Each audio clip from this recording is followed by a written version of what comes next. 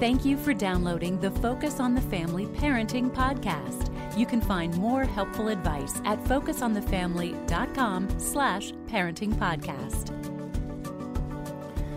Well, I remember times visiting my grandparents' house in South Dakota, and I remember the smell and the feel of the basement I got to sleep in. I remember exploring my grandmother's house and the neighborhood in her tiny little community. And it may be that kids don't remember how nice or large their grandparents' house is. I don't remember how big hers was, but I do remember how it made me feel.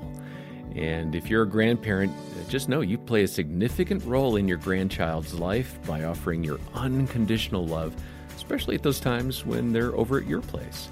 I'm John Fuller, joined by Dr. Danny Huerta. He's the Vice President of Parenting and Youth here at Focus on the Family. And let's turn to a conversation as we begin that Focus President Jim Daly and I had with Michelle Howe, who offered some great advice about encouraging your grandchildren and adult kids.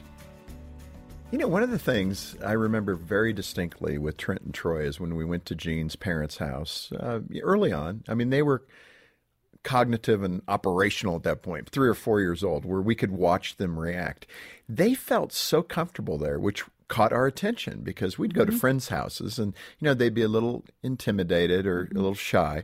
But when they stepped into Jean's parents' house, it was like they were there with family, like they knew it. Right. There was something different. Does that happen? Oh, it does happen. And it can happen all the time if you're the grandparent who makes it happen.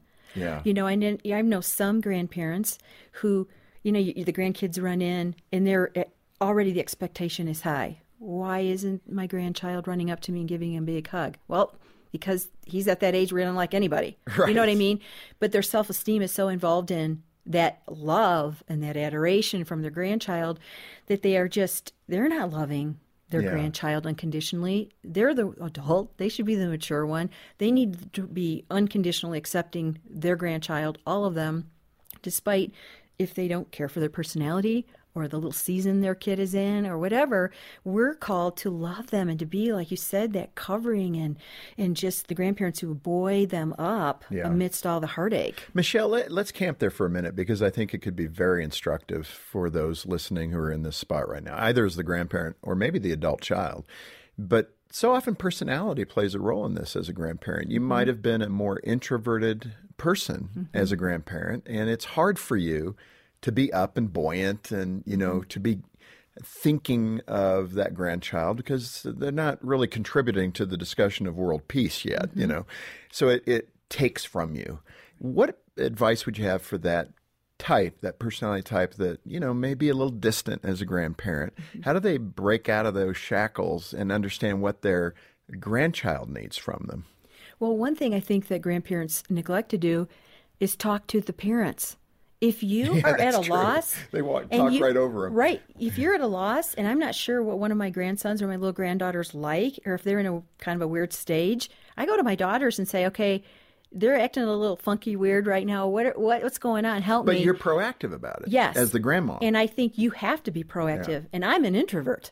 So if I'm an introvert and I'm doing it, any other introvert out there can do it. No, that's good to know. And my husband's an extrovert, so they run up to him and they're in his arms. Right. Papa! And they're all over him. And, you know, and while that can be a little bit much for me, when they come into the house and give me their hugs and I direct them to the next thing we've planned or whatever, it's all great. But, you know, you have to communicate to the parents. Yeah. I mean, you're not just these adults in their life that can make independent decisions for your grandchildren. You have to respect your adult children. You know, so often those fissures that exist in the grandparent-adult-child relationship can get blown up. They become canyons in this relationship. And it can be a whole set of things. You know, it's the grandparents aren't following the rules of the parents, their kids, who are setting different rules for their kids, right? Yep. How does a grandparent honor their adult children, which they probably have struggled their entire life honoring their kids? Right, and that's a good point. I think that, again, communication is key. When your child comes over with the grands, I ask them, what are they allowed to have today? Can they have a treat?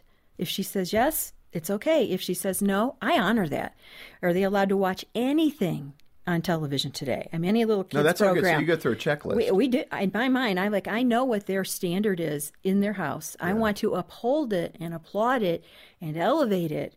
so that those grandkids love their moms and dads and respect them, and then we can be that conduit that helps it all work out. Because there's going to be a point where those grandkids are going to start rebelling some, questioning the authorities.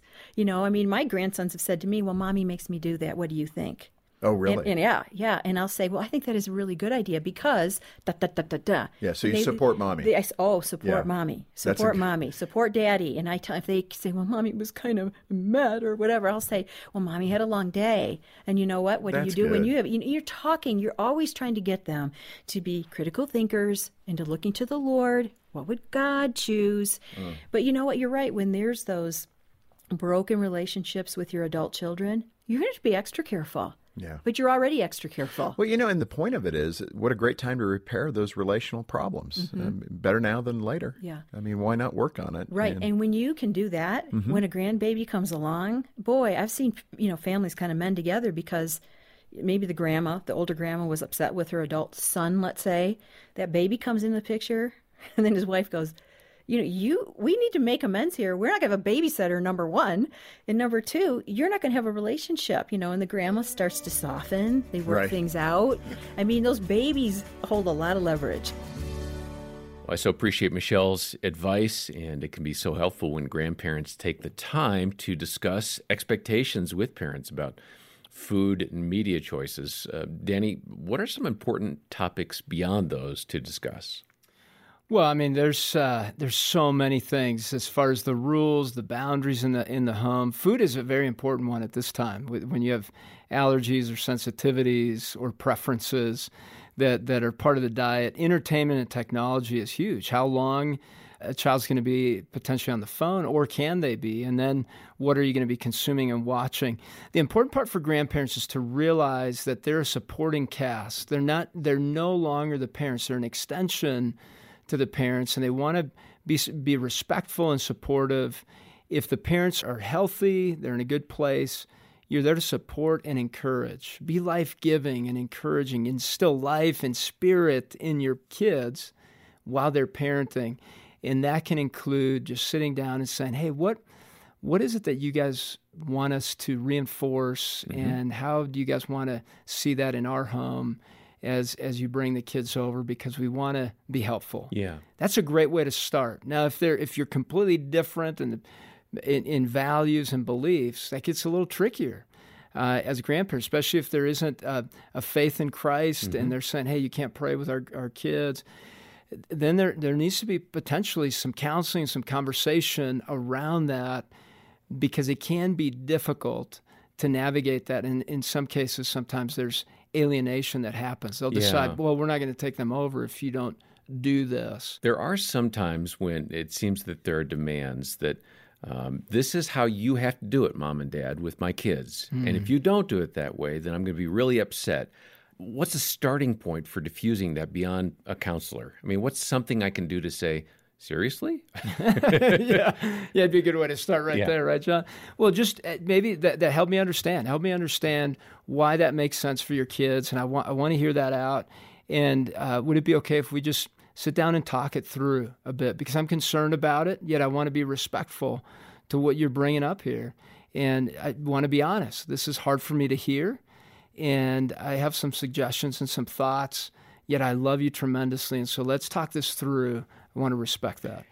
I want to just tuck in a quick story here. You have to keep things in perspective. I'm thinking about our firstborn. Dina was absolutely convinced that she wanted to nurse him as long as possible and avoid introducing, processed foods and stuff. And we were at her parents' one time, and for dinner, I think it was. And after dinner, she walked into the kitchen, and her dad held our oldest in. He might have been 6 months old. He had our oldest in his arms and a spoon of ice cream. Oh, so Grandpa gave our son his first treat in life, ice cream, without us even knowing it. All we could do was smile. It became a great story. We tell it all the time with fondness. Now, it would have been easy to blow up, but the look on both of their faces was priceless. So get perspective if there's an issue. Try to smile and get the fun out of it when you can. And certainly get a copy of the book that Michelle wrote, which has a lot of great advice for grandparents. There's a reason they call it grandparenting. We've got copies of that here at Focus on the Family. And in fact, if you can join our support team and make a generous monthly gift or one-time gift of any amount today, we'll say thank you for being part of the team and making podcasts like this possible by providing resources to those who call and contact us, by equipping parents and grandparents by sending that book to you. The details are in the episode notes or call 800-A-FAMILY. And whether you're a parent or a grandparent, we invite you to stop by our website. We've got lots of great articles and videos, links and resources to help you build a solid relationship with your kids and your grandchildren. And next time, we'll be talking about discerning when your kids are involved in too many activities. For now, I'm John Fuller, and on behalf of Danny Huerta and the entire team, thanks for listening to the Focus on the Family Parenting Podcast.